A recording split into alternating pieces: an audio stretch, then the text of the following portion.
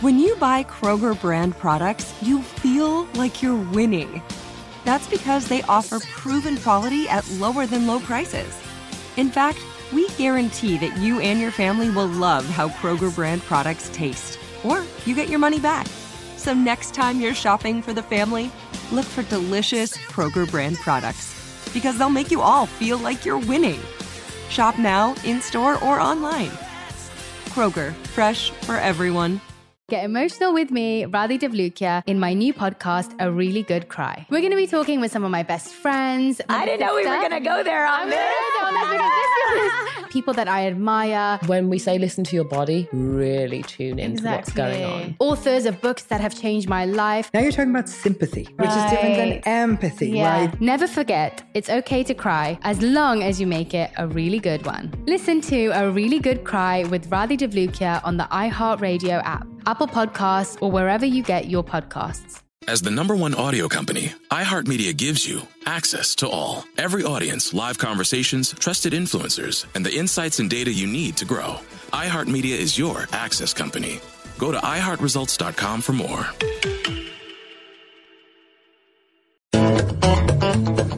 Go behind the wheel, under the hood, and beyond with Car Stuff from HowStuffWorks.com.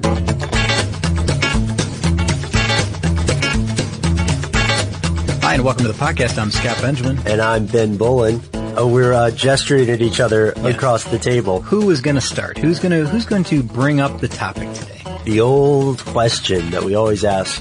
Would you like to do the honors? Well, I tell you what, I'll bring it up this way. I think people have already probably read it in the title, but we're going to talk about Bluebird buses.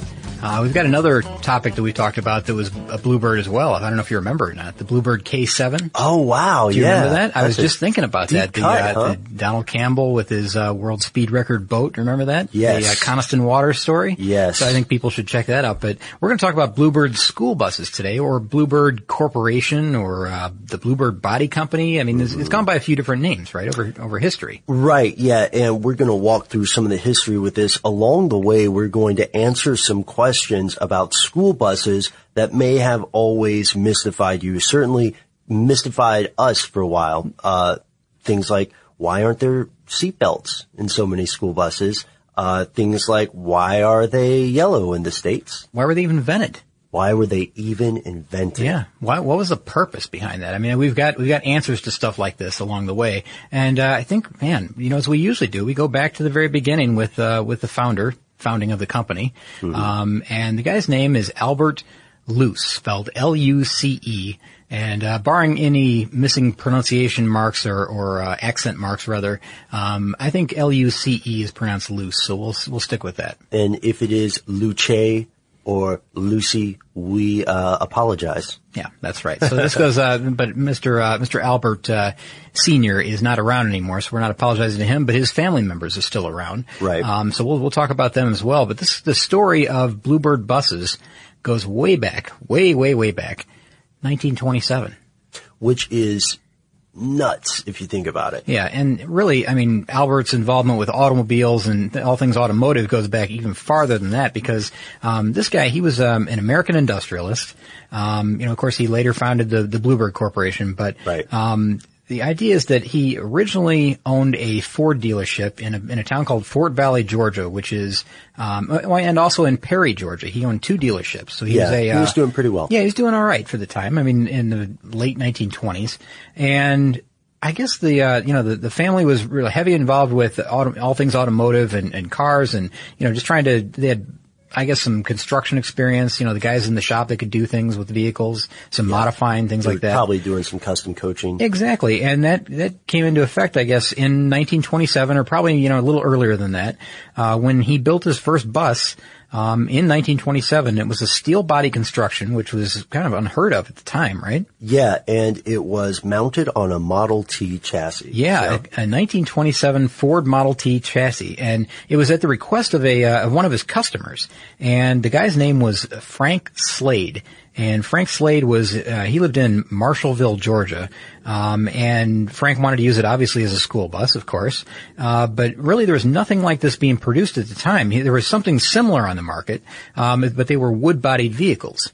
Right. And not the safest of vehicles, right? Yeah, one of the earlier things would be the Navistar Model F, right? Okay, yeah, so there were other bus makers along the way, and I've got a short list of bus makers that would have been in competition with them that we'll get to in a moment, but the guy, Frank Slade, he just was curious about, anything that he could do to improve the design that was already out there. So there's this wood bus structure that, the kids have been going to and from school in, and he just said anything that could be better than what's already on the market, I want for my kids in Marshallville, Georgia, which is a nice thing, right? Yes. And he decides, of course, he's going to use it for, taking them back and forth from school.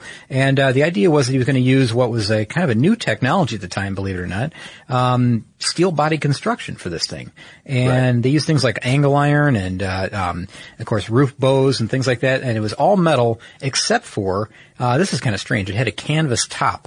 I was going to ask you about that. Well, it had a canvas stretch top, and I don't know if that was just a time-saving thing, or if it was a time restriction thing, or if it was like a safety exit, or I don't know what the idea was. Steel. I don't know. I can't figure it out. I've looked at this bus, because you can look at the very first bus that was built. And what's the name of that? The name of the first bus is the Bluebird No. 1. Yeah, Bluebird No. 1. If you search that, you'll find exactly the vehicle we're talking about, and you'll know it by, the front end of a Model T sticking out of the front end of what looks like a, very boxy, old-style bus. Yeah. And a yellow school bus. Now, I guess the original idea behind this, being that it was Frank's idea, and then kind of brought into fruition or brought into real life by Albert Luce. He showed it around town, and before he delivered the vehicle, and people were pretty favorable of the design. They thought this is a good idea. I like the steel body construction. I kind of like the direction you're going with this. Let's maybe think about putting this into production. Yeah, and they started to say, let's see how we can tweak this for mass production, right? And I don't know exactly how we want to go into the timeline here. Can I just mention one thing? Yeah. I know we're gonna jump into the timeline. Okay. Like you said, that's fine. But before we get too far down the road, and this won't make any sense, I want to say why school buses were even invented. Because, kids were walking to schools. There was right, that's a good point. It was a time of, the one-room schoolhouse, and every little town had one. And, it was on the other side of town, or it was right next to you if you were lucky. Within a few miles. It was always uphill both ways. Remember that kind of thing. It was always snowing. It was always snowing, but, it was either close or very far away, however you want to look at it, right? Yeah. So the kids were walking to school, or maybe they were hitching a ride on their dad's wagon, the horse-drawn wagon, or maybe their family had a car and they were driving them to and from school. Mm-hmm. But then they started this idea that they were going to consolidate schools between different communities. So let's say that each little town, each little village didn't have its own school anymore, its own little one-room schoolhouse. They said they were going to go to a larger school that was, in the next town over. And then kids couldn't just simply walk back and forth from school every day. It was just too far. Walking 18 miles is most of the day, maybe, for some of these kids. Yeah, exactly. And, there's just a distance which you can't reach it. You can't go that far, especially if you're just a young kid walking to and from school. Yeah. It's dangerous, whatever. So the consolidation of schools. They consolidated, and the need then was that they had to get, large groups of kids to school instead of each family having to find their own way to get their kid to school. And some didn't have that. They didn't even have a wagon, or they didn't have a car, or whatever. The mobility wasn't the same. So, they had these early school buses, which were really, I guess a bigger wagon, if you want to look at it that way. Yeah, because the school bus idea sort of predates the evolution of the automobile, right? Yeah, it does. And then eventually it transferred to it's going to be automated, and we're going to run it on a car chassis, and we're going to have this real basic looking thing with a lot of bench seats. The idea was that it's almost like a train car on top of a car. They can haul it back and forth. And, but it was still made out of wood. It wasn't the greatest design. And that's where Albert Luce stepped in and said, we're going to do this with steel body construction because that's the way automobiles are going. Right. And he knew his stuff about automobiles. You have to wonder, as an entrepreneur, it's very easy, I think, to see or imagine his mindset where he says, okay, I'm making money selling vehicles, But is the real money in making vehicles? Yeah. So he did kind of put all his eggs in that basket and said, I think there really would be a lot more money in making vehicles. And he built a plant, and we're going to step into the timeline now. He built a plant in 1935, a factory that it was just completely dedicated to school bus production. And this is in Fort Valley, Georgia, which was, of course, one of the towns where his Ford dealership was located. Yeah. And he called this company the Bluebird Body Company. Oh, and this is funny. What's that? You were telling me off air. Why did he call it the Bluebird? We called it we've kind of struggled with the pronunciation of the name, right? Right. Luce, Luce. Yeah. We didn't know exactly what to call him. And he said, instead of putting my family name on this, we're going to call it Bluebird, because he showed, I guess, a mock-up of this vehicle, a test vehicle to some students, when it was about, I think it was like 1932. Somewhere around there. And I think it was a blue and yellow model. And they called it the Bluebird. And of course the kids loved it. They thought it was great. Yeah. They called it the Bluebird, and that name kind of stuck. And he said, well, that's a lot easier than having my name mispronounced on this product all the time. Let's just go with Bluebird, and that'll be real simple. No one's going to have trouble with that. Yes, and it appears that he was completely correct. Mm-hmm. I'm sorry to interrupt. I just thought that was an interesting sidebar. No, it is. It's an interesting note. And, that original car, that original bus is still around. We'll tell you later where you can go see the original Bluebird #1. Yep, you don't even have to be on the way to school. Exactly.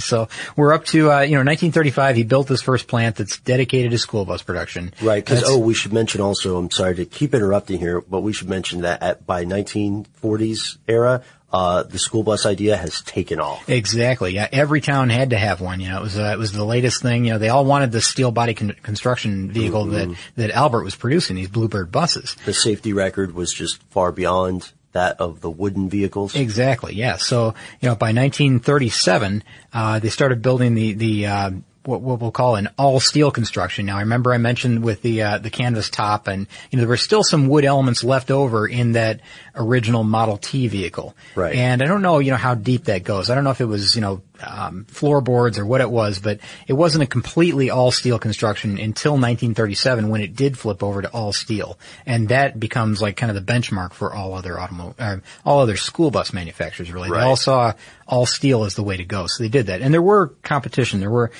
other builders at the time. I don't know. You want to mention them now? Yeah. Okay. So sure. let me find my notes here, but there were, as far as I can count here, it looks like there were about 5 other school bus manufacturers in competition with Albert at the time he was building his factory in 1935, 1937, that era. So we'll start with the oldest. Get this, Ben.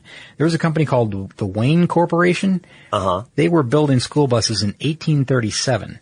Now, I don't know if they were actually building, you know what, I'm going to take that back. I don't know if they were actually building buses or if the corporation was in effect. It doesn't have a lot of detail here on this list. What you're saying. Now, they could have been building other vehicles, wagons of some kind, but 1837 indicates to me that they were probably building some type of transit vehicle that was taking kids to and from somewhere. I don't know if it resembled a modern bus or what. Yeah. But this is, and remember, these are all other wood designs, I guess. Mm-hmm. These are not the all steel construction. So in direct competition with Albert.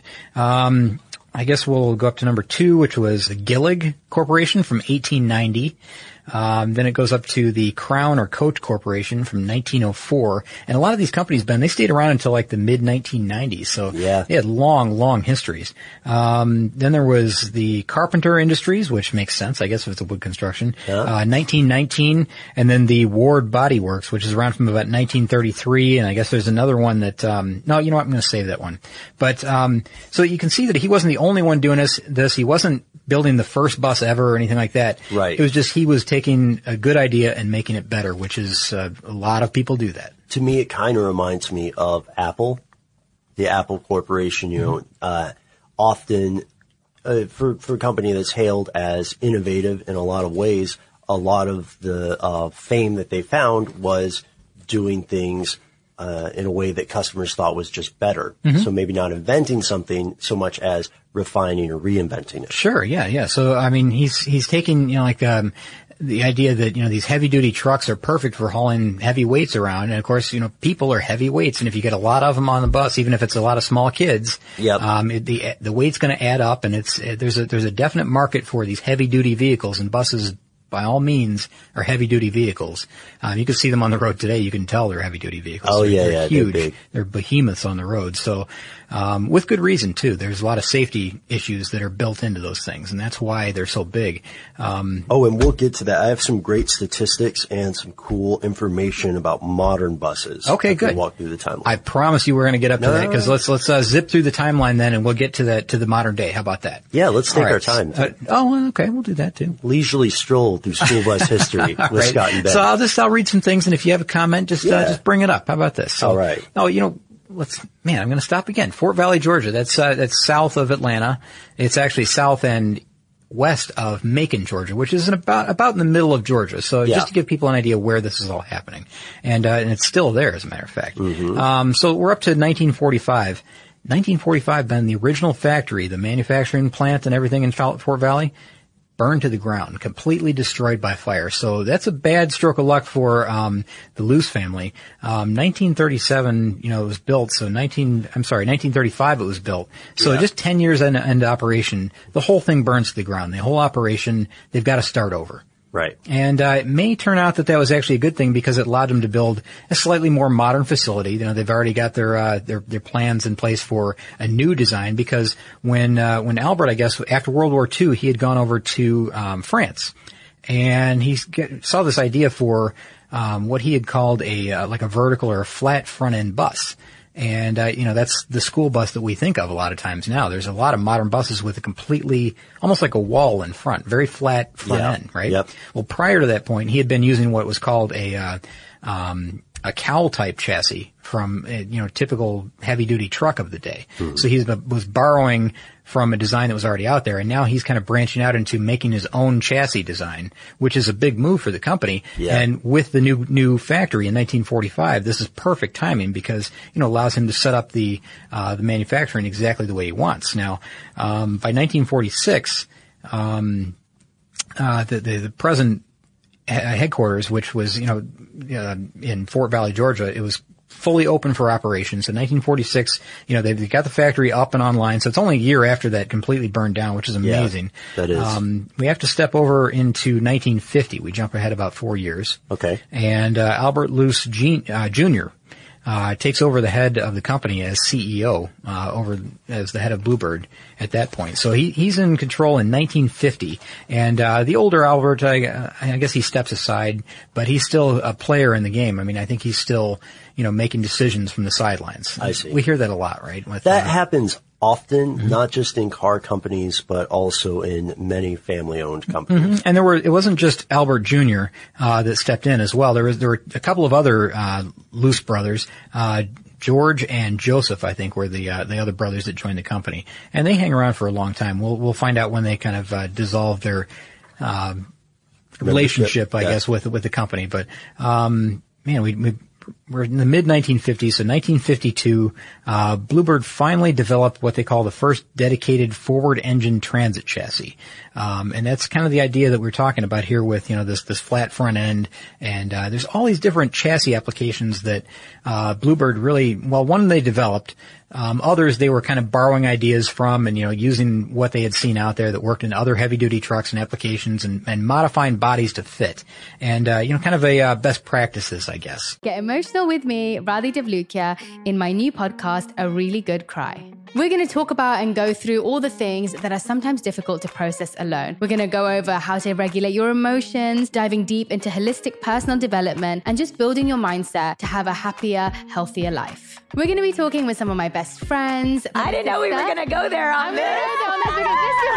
People that I admire. When we say listen to your body, really tune into what's going on. Authors of books that have changed my life. Now you're talking about sympathy, which is different than empathy, right? And basically have conversations that can help us get through this crazy thing we call life. I already believe in myself. I already see myself. And so when people give me an opportunity, I'm just like, oh, great, you see me too. We'll laugh together, we'll cry together, and find a way through all of our emotions. Never forget, it's okay to cry, as long as you make it a really good one. Listen to A Really Good Cry with Radhi Devlukia on the iHeartRadio app, Apple Podcasts, or wherever you get your podcasts.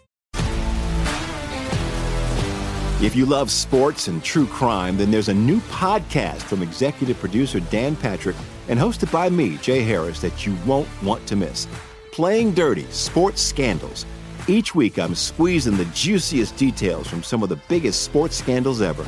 I'm talking Marcus Dixon, Olympic gymnastics, Cain Velasquez, salacious Super Bowl-level scandals.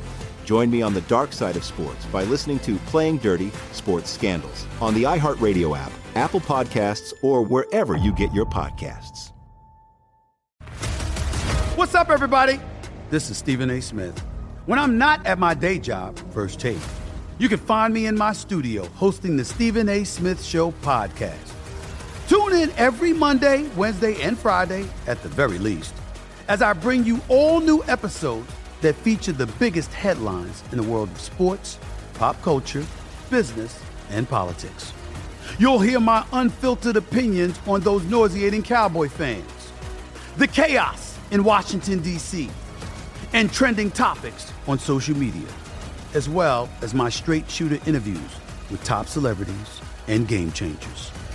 And I occasionally give out love advice. Yes, it's true. If you want to know my true feelings about something, I'll give it to you straight.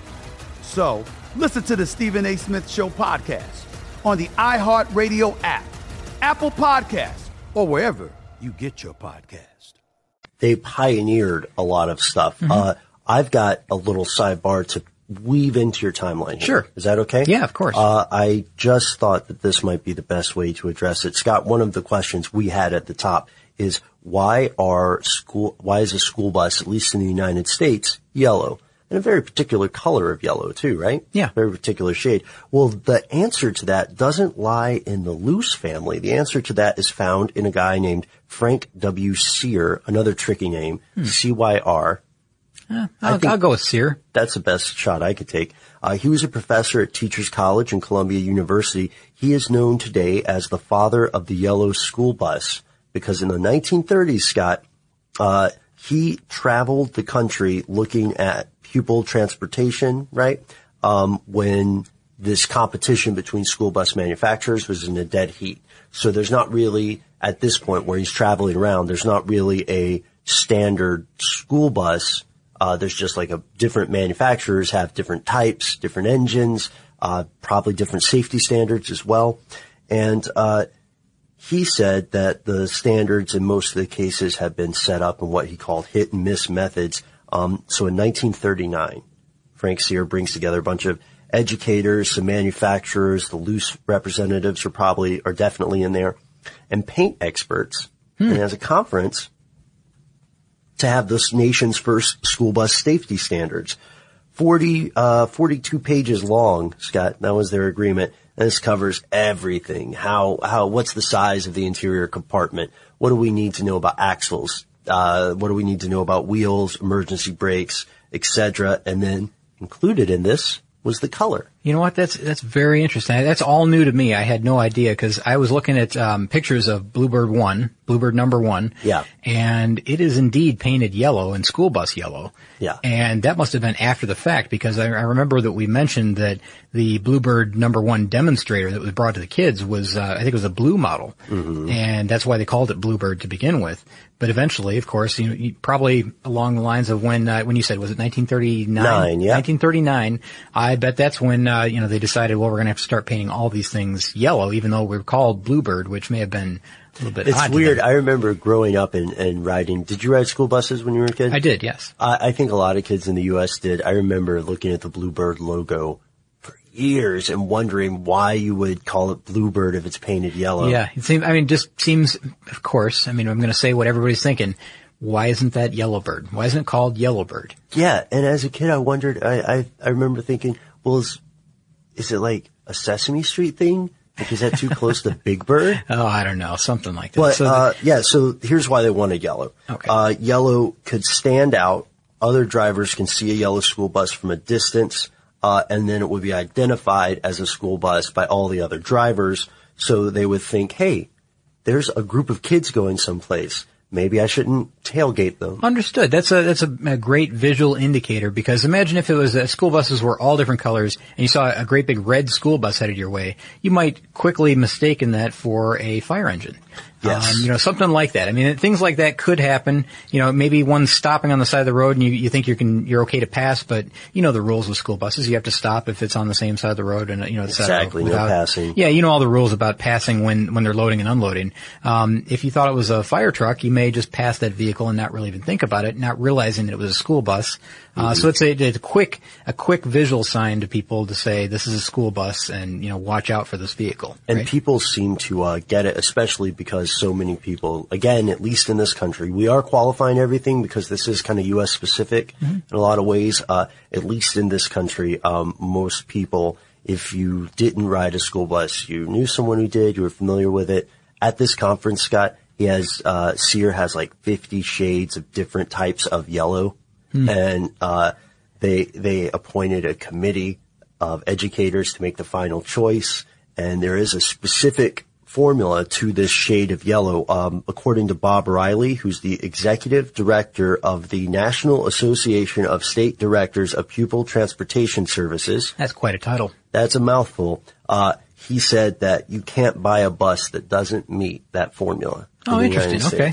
There's this whole regime of rules built up. Adhering to this 1939 rule, or this 1939 set of rules that was put forth by this guy, Sear. Yes. And so, we return to the 50s. Oh, yeah. So we're back in the 50s, and, they're developing this engine transit chassis that they're developing for school buses. The forward engine design, durable, precise, optimized. Those are words you might hear that are associated with it.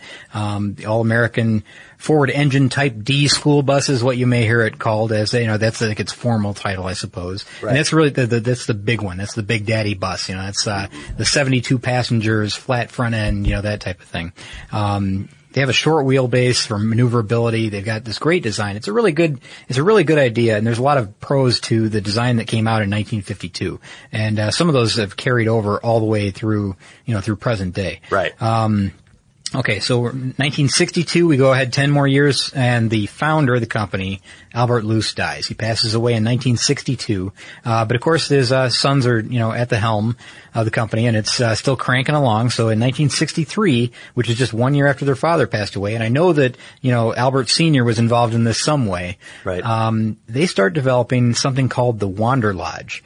And the Wander Lodge, which was brought out as a prototype in 1963, is a Bluebird vehicle, Bluebird bus that is converted into a recreational vehicle. And what a fantastic idea for the company to kind of branch out from the school bus production, which they've been doing since 1927 if you want to get technical about it, but 1935, I guess. It's a Class A recreation vehicle, which is the big one, that's a huge vehicle. They made them from, get this, Ben, from 1963 all the way through 2009. They're anywhere from 31 to 43 feet long, depending on what model you got. And these Wander Lodge vehicles, some of these were owned by like celebrities. I mean, famous people like Jimmy Carter, former U.S. president. Johnny Cash had one.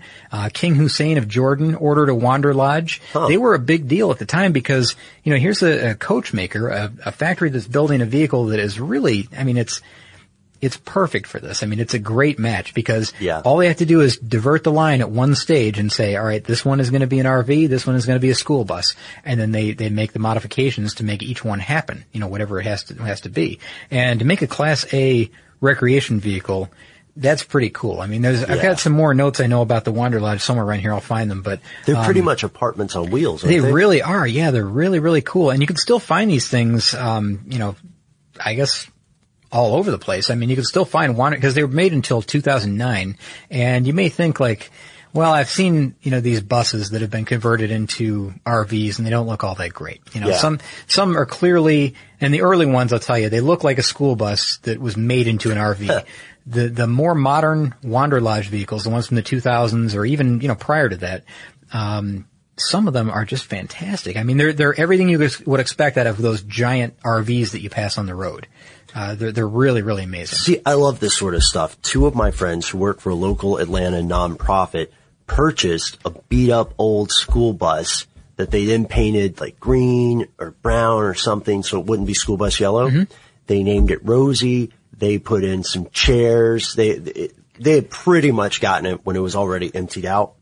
and they made it like this open air apartment thing, and then they took it on tour for their band. That is really cool. And you know what? That's going to play right into something that near the end of this podcast I want to talk about. I know you today, Ben, you have a one last thing that you want to come up with. That's cool. It's really interesting. And we've talked about this, but there's some uses for old school buses, like decommissioned buses. Mm-hmm. And I've got a list of maybe 5 or 6 different things, but you've got like the crowning jewel of uses for decommissioned school buses, I think. So, well, now don't kill me with hype. Well, okay, I don't want to overhype it, but it's pretty amazing. It's really cool, and I think our listeners are going to really appreciate it. So, 1964, we're back to where that's the first. And I'm going to go through the rest of these really quick, okay? And then we've got other things to talk about. But 1964, that's the first Wander Lodge that's really produced for public consumption. People can buy it. And I mentioned that, these celebrities and big names bought them because it was a really nice vehicle at the time. Yeah, and don't hurry through this list because I got to tell you,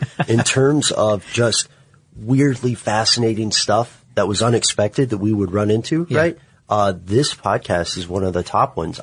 I've found so much fascinating stuff. Yeah, it's just such a topic that you would think that there would just be one angle on this. Like, right. Okay, it's a vehicle that takes for kids to and from school. It's yellow. It's pretty big.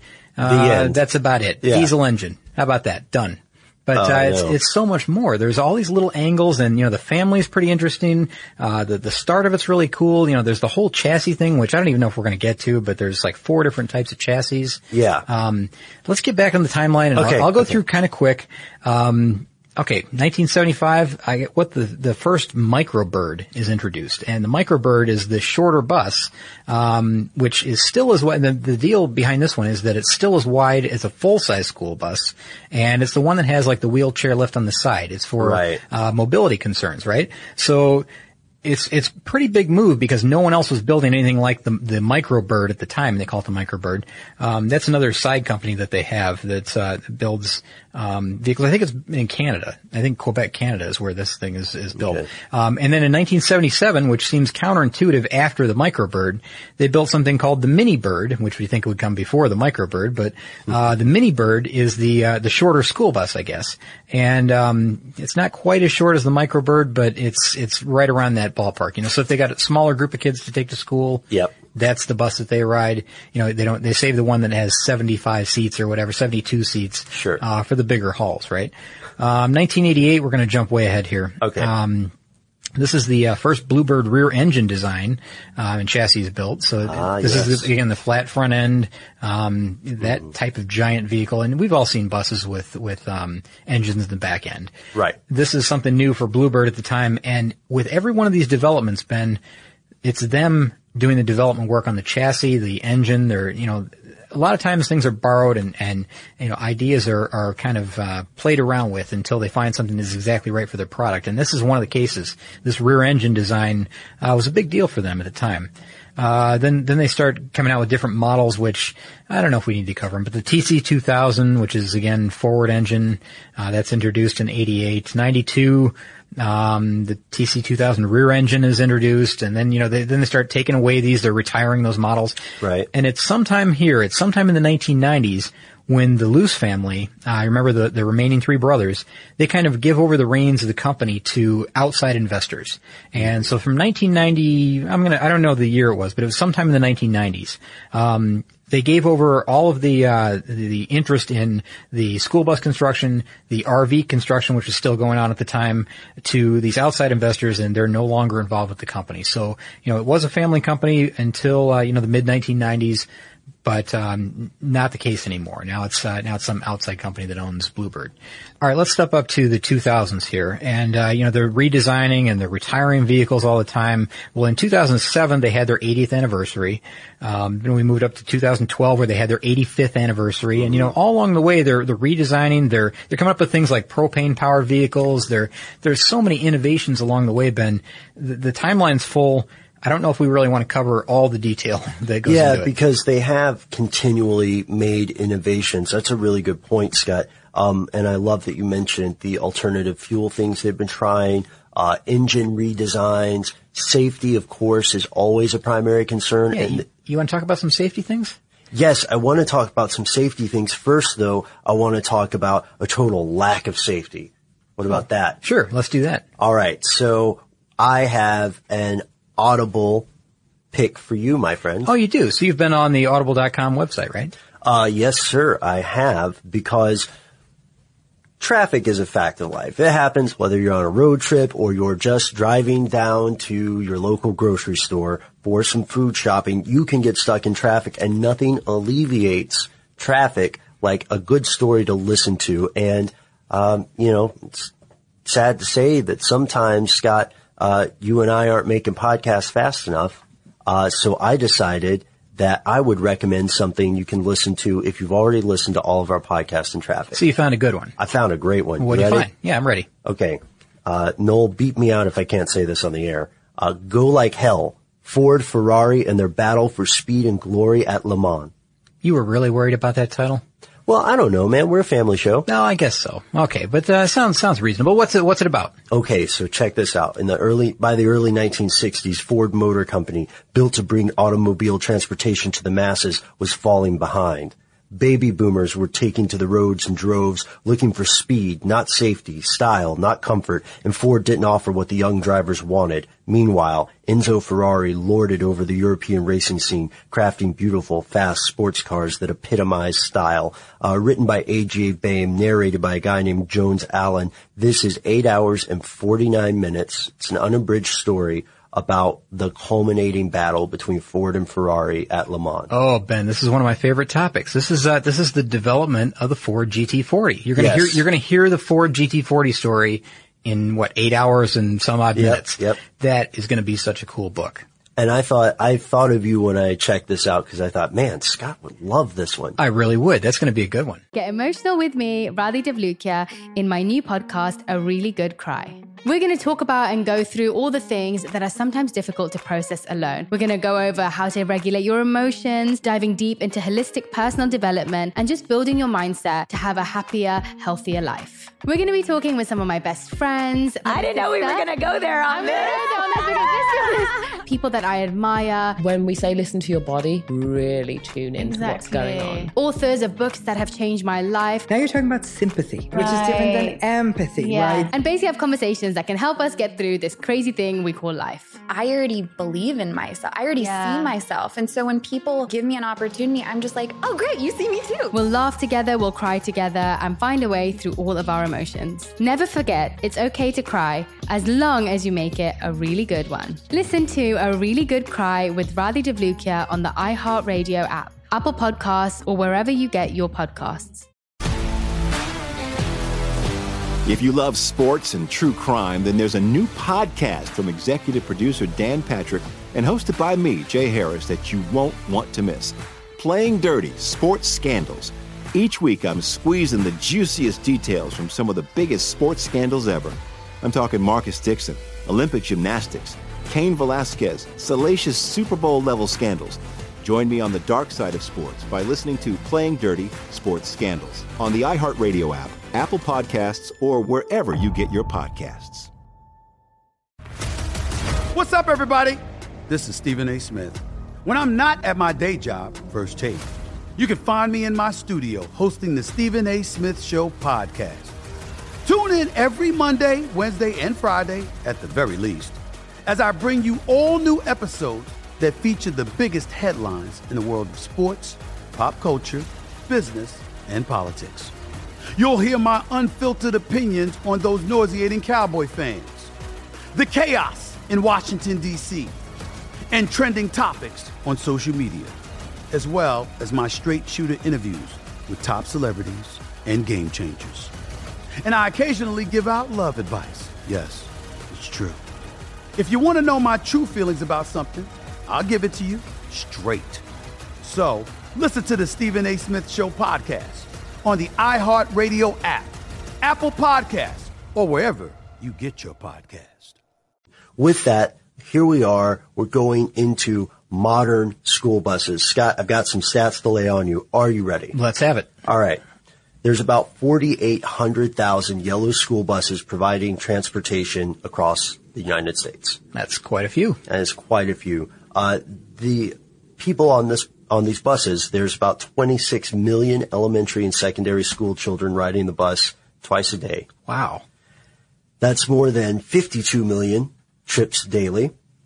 That equals more than 10 billion individual student rides, 20 billion boardings and deboardings annually. These numbers are blowing me away, Ben. That's when you count field trips also. I understand. Okay. Yeah, I understand. Oh, I love field trips, by the way. That was always the best day in school. That is the best All right. day. So man, I mean, what you're saying is that these are extremely important to making everything work every single day. Right. And 53% of all K-12 kids, kindergarten to seniors in the United States, ride these yellow school buses. You know what? I know we keep saying that in the United States this and in the United States that, but I say a lot of this stuff translates over to worldwide. I think that, they're very important worldwide. They have a lot of the same safety standards, I know. The way that they're built, the way that they're, even the colors that they are, the manufacturers, they ship them all over the world. It's not like they're just limited to the United States. So what we're talking about, is not just limited to you and I and where we are here in the United States. True. But I do think that, it's a good point out that, all of our information is coming from the United States, that, if there is some variance in there, it's because, the information that we're receiving here is for the United States. But it is probably, or at least hopefully, equitable, because a lot of this information is really good. Before we went to our audiobook break, we were talking about safety. Check this out. I thought you'd like this stat, Scott. According to the National Safety Council, school bus accident rate is 0.01 per 100 million miles traveled. That is really incredible. That's extremely low. I mean, that's a great number. Occasionally you'll hear, that somebody has bumped into a school bus on the way to school or something. There's an accident involving a school bus. You always hear that on the radio. Not always, but occasionally. But it turns out that, with as many buses as there are, as many trips as they make, the number of times that they're involved in an accident is very, very low. Yes, absolutely. The feds actually consider school bus transportation to be about 9 times safer than other transit. Oh, that's amazing. I'd never heard that, but that's a good stat. And it makes parents feel much better when they hear something like that. So it does, huh? The safety features we talked about, it's a lot of stuff that I think a lot of people will kind of look over and not really understand why it's a safety feature, and maybe not even understand how it works. But, we talked about, the safety record, I guess, that they don't often get in collisions. The drivers are well trained, et cetera. They know what they're doing. Oh, they go through courses and they do learn how to drive. It's not something like you can just step in and say, I want to be a bus driver and do it the next day. It's not for me, but I admire those people so much. They've got to have so much patience. Oh, gosh. 40 kids, man. Patience of a saint is what you have to have. Yes. Yeah. All right. So a lot of things that, you won't think about, but are really related to school bus safety are things like, the purpose-built chassis, that people don't really consider that, but they're built for durability and optimization and, of course, safety in collision situations, things like that. There's also the panoramic windshield in the front. Yes, exceptional visibility. Yeah, really good sight lines, especially with the flat front vehicles. The cowl vehicles, those have always been a concern for drivers because there's that zone out in front where they can't really see what's happening down below the front of the school bus. And that's a big liability area for drivers, and they've always had a concern about that. And the flat front buses that, Albert Loos came up with, or, at least he modeled his buses after, was a big move forward. I mean, it allowed the bus driver to see directly below and front, and it's a big safety jump. Also, there's, and you wouldn't think about this, but there's, like the front axle, is really unique in that it allows a 50-degree maximum cut from the steering wheel. So this is really great for maneuverability. Yes. It allows the bus driver to maneuver in extremely tight situations because they're headed into neighborhoods and subdivisions that aren't really built for big vehicles. I mean, you've seen like a moving van come in, and they have the toughest time getting to the back of the neighborhood and then back out again. Right, especially in older neighborhoods with narrow roads. Exactly. I mean, even bigger vehicles like like garbage trucks and things, they have trouble with smaller roads. But a school bus is really, I mean, you wouldn't think of it, but a school bus is actually sort of a nimble vehicle in that it has this really short wheelbase, which a lot of people have overlooked as well. But take a look the next time you see a bus, how long the bus is versus how short the wheelbase is. There's overhang on the front and the back. Yep. And with this really tight steering, these buses are able to turn in and out of traffic without really breaching the second lane. They don't have to go into oncoming traffic to get into their turn lane. Right. Which is a big deal. able to, navigate around courtyards and neighborhoods and get around things without knocking over every mailbox. That's another big idea. Let's see, what else? Even if they do get hit in a collision, they've got the fuel tank in between frame rails. Yeah, that's part of that custom chassis, right? Yep. I mean, and these tanks are big. Some of these tanks can be up to 100 gallons of fuel. So that's a big deal. If that was to be struck and ruptured or somehow breached, that would be a big deal. You got 100 gallons of fuel spilled out. So putting it between the fuel rail, between the chassis rails is a big deal, as well as also positioning it so that, with the overhang in the back, it's going to take, the bus is pretty much going to have to be broken in half in order for them to reach the tank from the back end of the vehicle. So it's a lot of things like that. There's also the Cummins engines, which are really reliable diesel engines, and they've got a variety of horsepower ranges that you can choose from. Some are fuel efficient, some are, a little more power for the bigger buses. All of them, of course, meet current federal emission standards and all that stuff, right? So they're emissions compliant. They've got things like tilt steering, telescoping steering for the driver, for driver comfort. And we wouldn't think that's much, but it makes a big difference if the driver's comfortable driving the vehicle versus, having to kind of sit with this big wheel in front of them like a table that they're steering, that flat wheel. Description. And, let's see, they use things like huck spin fasteners, which I didn't really know about until I read about them, but they're like this bolt and collar latching system or fastening system that they use in the assembly process, and they're extremely heavy duty. They're like durable fasteners for heavy duty vehicles. Oh, okay. Any application that requires that, like aftermarket repair, things like that. So, look for these huck spin fasteners, which are like this collar and bolt thing. Yeah. Also, there's emergency exits, just like on a plane. Yep. Which, all right, when you were riding buses as a kid, did you always dream of taking the cool exit? I did, and we had drills. We were able to do that, and that was kind of cool. To be able to hop out and help the other kids out, and there was a process, a procedure that you would do, and you didn't do the drills too often, but no.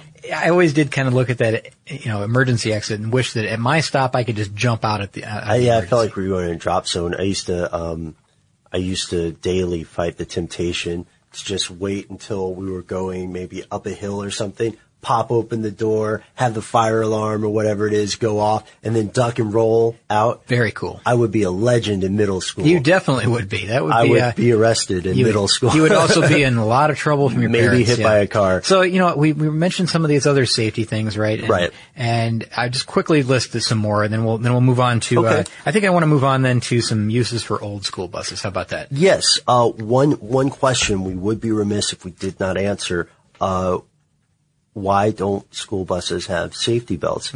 It sounds like the setup to a joke. It does. And you know what? I've got a couple of guesses, and I don't know if you know the true answer or not, but my guesses are that for some reason these find themselves in a position where they're not really required to have them, sort of like a shuttle bus would back and forth from the airport. If you're taking it from the shuttle lot to the airport terminal, you're not required to be buckled in those. They have seat belts, but you're not required to use them.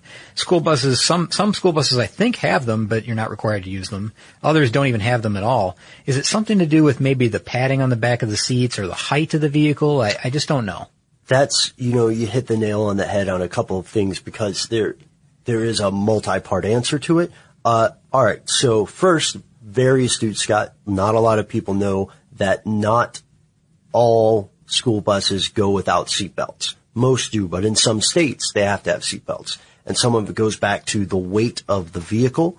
For instance, if you have a school bus under 10,000 pounds, then you have to have some sort of 3-point restraint system available on all newly manufactured buses, but only 7 states require those to be used. Oh, that's very few. I would think it'd be more than that. Yeah, and on buses over 10,000 pounds, only 3 states require you to have a seatbelt. Interesting.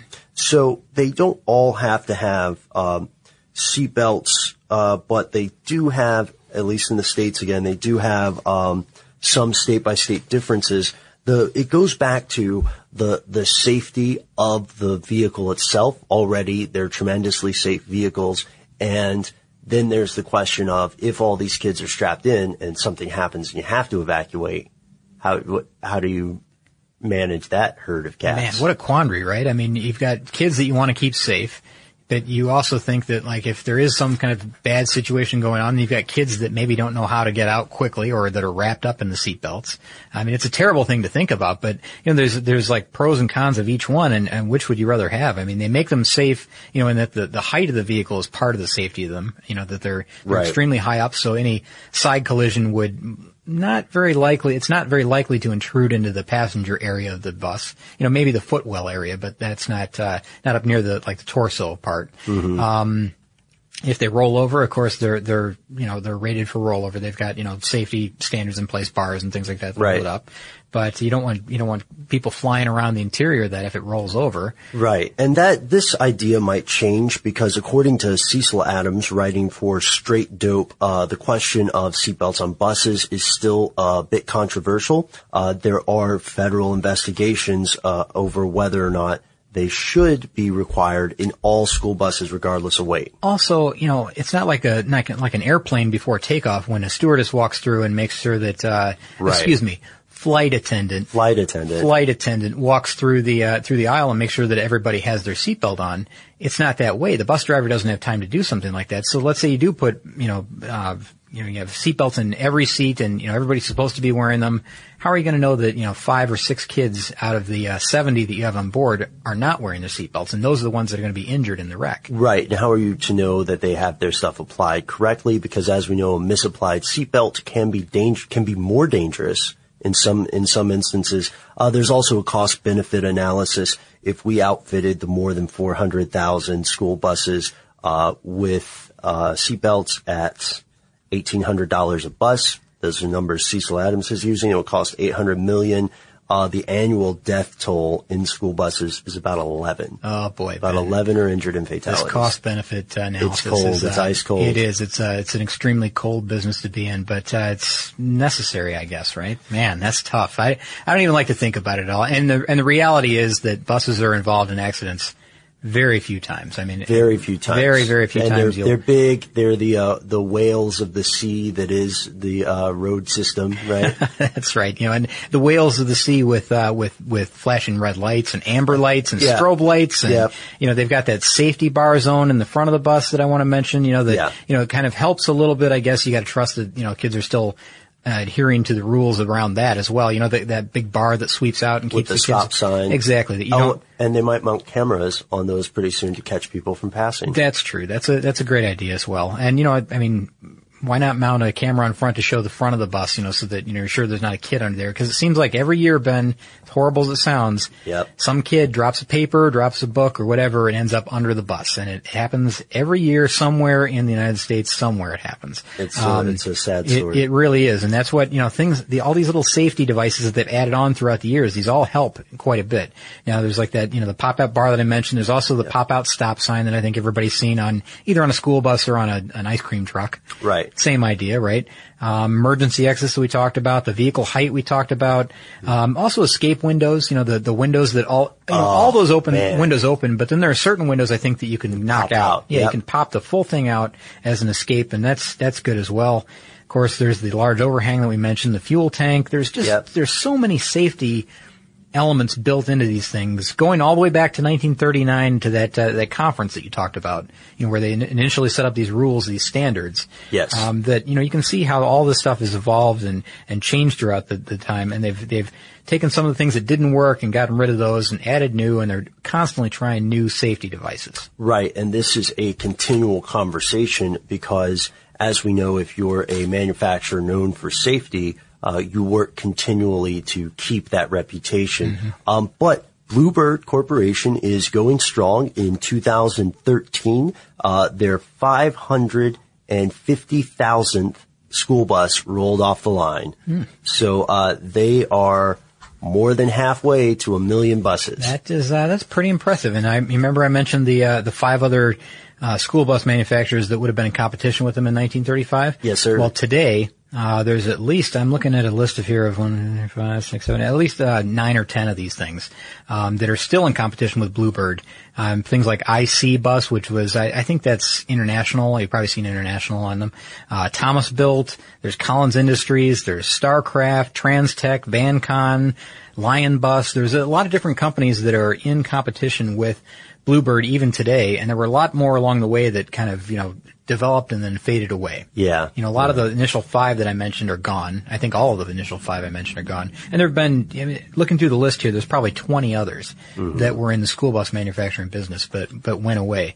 And, there's a lot of old school buses hanging around out there. There's so many of them that you mentioned, your friends that had converted one into kind of a living space. Yeah. And then took a tour with a what was it, a band, right? Yes, sir.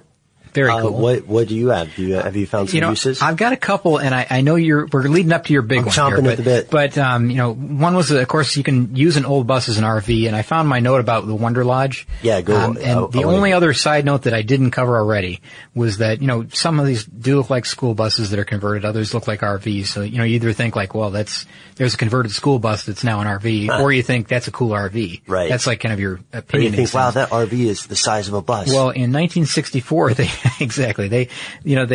definitely did look like a school bus. And in 1964, when they were first launched, the cost was $12,000 for a brand new one, right? 1964. If you want to extrapolate that to 2013 with the calculator that I do occasionally. Yeah. That's still very expensive. So big RVs have always been a wealthy man's toy. These things today, $12,000 in 1964 is equal to $90,533.03. Oh, there's no way. There's no way I could own one. So it's as if, they launched with this product that today that would be $90,500. So that's a little out of reach for a lot of people. And I know that some get way into the 6-figure amounts, $500,000. So maybe that's still a bargain. I don't know in the world of RVs, but you could convert one over to like a church bus. Yes. Some other type of transportation or a community center that needs a bus. They can just use them as is. They often have to paint them. They can't really be left school bus yellow. And also, there have been people who take junker school buses and bury them. Have you heard about this? Oh, yeah, I have seen that. The 2 ways I've heard it used are people who maybe are, let's say, somewhere between creative and paranoid, and they decide that they're going to bury a school bus or bury 2 and just live in this underground hobbit hole kind of thing, or they're growing drugs. Yeah, I guess so. I mean, I've seen them exactly the way you're talking about, buried up to the roof line. Yep. And then there's kind of a cement enclosure for the emergency exit area. And that's the door to get into this thing. And it becomes an underground bunker, right? Yep. And I've never heard of anybody connecting 2 of them together. I've only seen photos of one, but it's a neat idea, really. I mean, it's a pre-made room, I guess, that you're just submerging underground. And of course, it's all filled in next to it. You dig a hole and you drive this thing in and it never comes out. Yeah. Which is pretty interesting. I don't know what they do with the windows. I guess they have to seal those off someday. I'm worried about the engine too. I don't know. It's probably out of there at that point, I would think. Anyway, so there's the underground bunker thing. That's a good idea. Also, people use them as a home. In fact, if you go to Mental Floss, the site Mental Floss, there's an article there that's called 15 Creative Converted School Buses. Oh, cool. And there's all kinds of things you can look at there. So the idea of them as a home is something that's not new. RV is kind of like what you're talking about, but it becomes their primary residence. It's not just for, the weekend trips, the week-long trip that you take, to the beach or whatever. Why not just cut the top off at an angle and make it the world's longest pickup truck? It's been done. I'm sure that, there's a pickup version out there somewhere. I've seen stuff like this happen. Yeah. Also food trucks. People like to use them for food trucks because there's a lot of space. You could even, with a school bus, you could even have a food truck with indoor seating, which I've seen. That's classy. Which is pretty neat. Yeah, it's kind of cool. Party bus. That's a good one. Oh yeah, those are popular in Atlanta. I think so. Yeah, I mean for rental or personal use, I guess you can have a designated driver that'll take just you to one. and from. Dancer pole away. Right, take the seats out, put in a pole. It's a party bus. I guess so, Ben. However you want to party, I suppose. But from parties or sporting events or whatever, whatever the case, I'll leave that other thing to you. Also storage space. I guess you could use them if you have a lot of property. You could just park them and use them as, like a place to put things if you wanted to, which is kind of an expensive way to do it, I guess, instead of just building a small building. But hey, if somebody's got a bus laying around for $500, that beats buying a shed, right? That is true. All right. So also my last one really here before we unleash with your idea, figure 8 school buses, of course. You could buy a bus, an old decommissioned school bus, and race it in a figure 8 school bus race, which is fantastic fun. Yeah, I think the best question, really, let's rephrase that question, Scott. I think the question is, why wouldn't you? That's a good point, because maybe you have other plans for it, like some people that you know, right? Right. Okay. There we go. Now, I also think this is cool, but I hope the hype hasn't been destroyed. Listeners, if you know about the show, you guys know that, I had lived for a time in Central America. In my travels, in my sketchy past, I used to live in Guatemala, and a lot of decommissioned Bluebird buses specifically make it down to Guatemala, Central America, Mexico, South America, and in Guatemala they become a thing that's called chicken buses. Yeah. Now you have to look it up.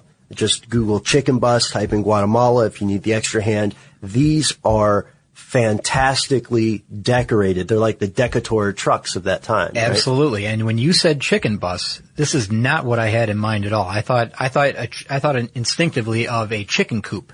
Right. Somebody was using it as a chicken coop, which is another use for a decommissioned school bus. But people will transport livestock on these buses. The drivers are notoriously crazy.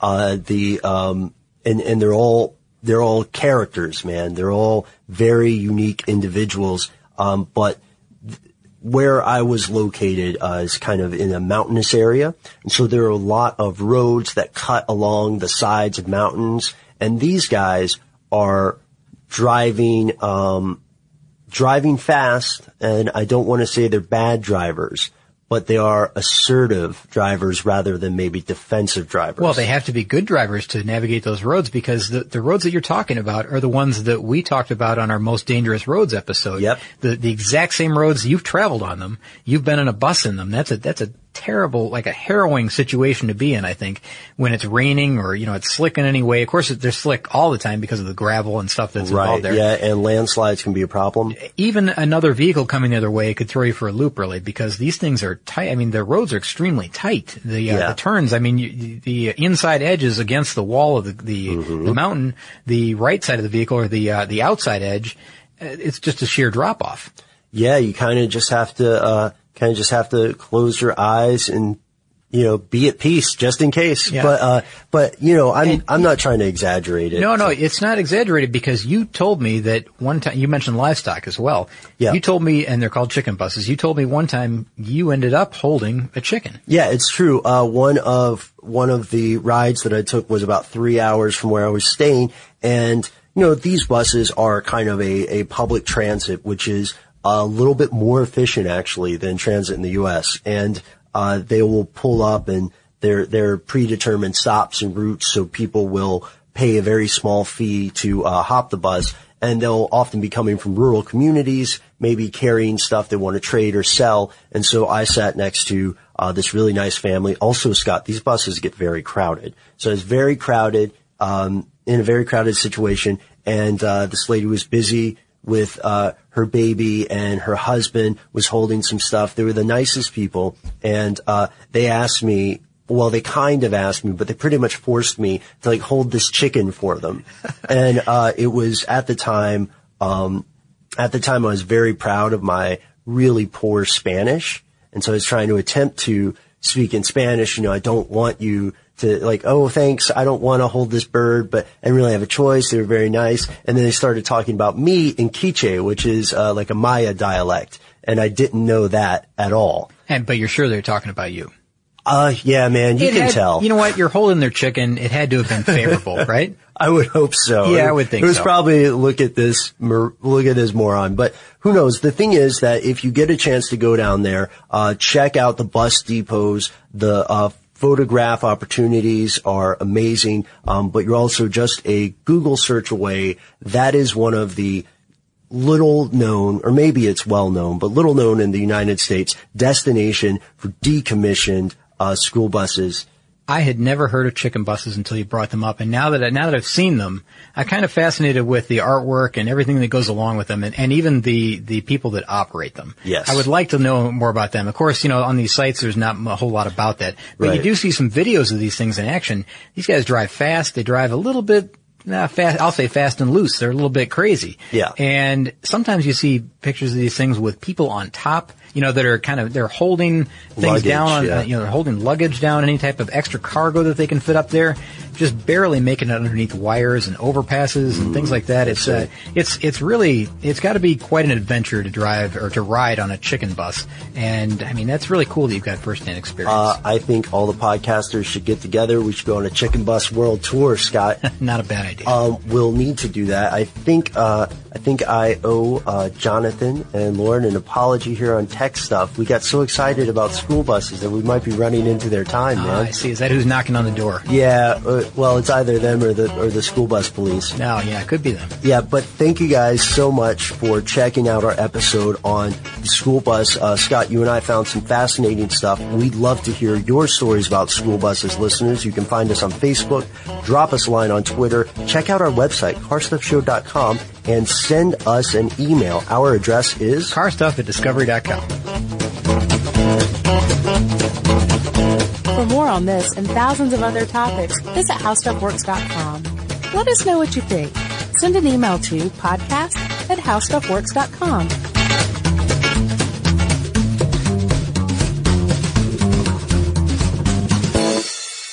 Get emotional with me, Radhi Devlukia, in my new podcast, A Really Good Cry. We're going to be talking with some of my best friends. I didn't know we were going to go there on this. People that I admire. When we say listen to your body, really tune into what's going on. Authors of books that have changed my life. Now you're talking about sympathy, which is different than empathy, right? Never forget, it's okay to cry as long as you make it a really good one. Listen to A Really Good Cry with Radhi Devlukia on the iHeartRadio app, Apple Podcasts, or wherever you get your podcasts. If you love sports and true crime, then there's a new podcast from executive producer Dan Patrick and hosted by me, Jay Harris, that you won't want to miss. Playing Dirty: Sports Scandals. Each week, I'm squeezing the juiciest details from some of the biggest sports scandals ever.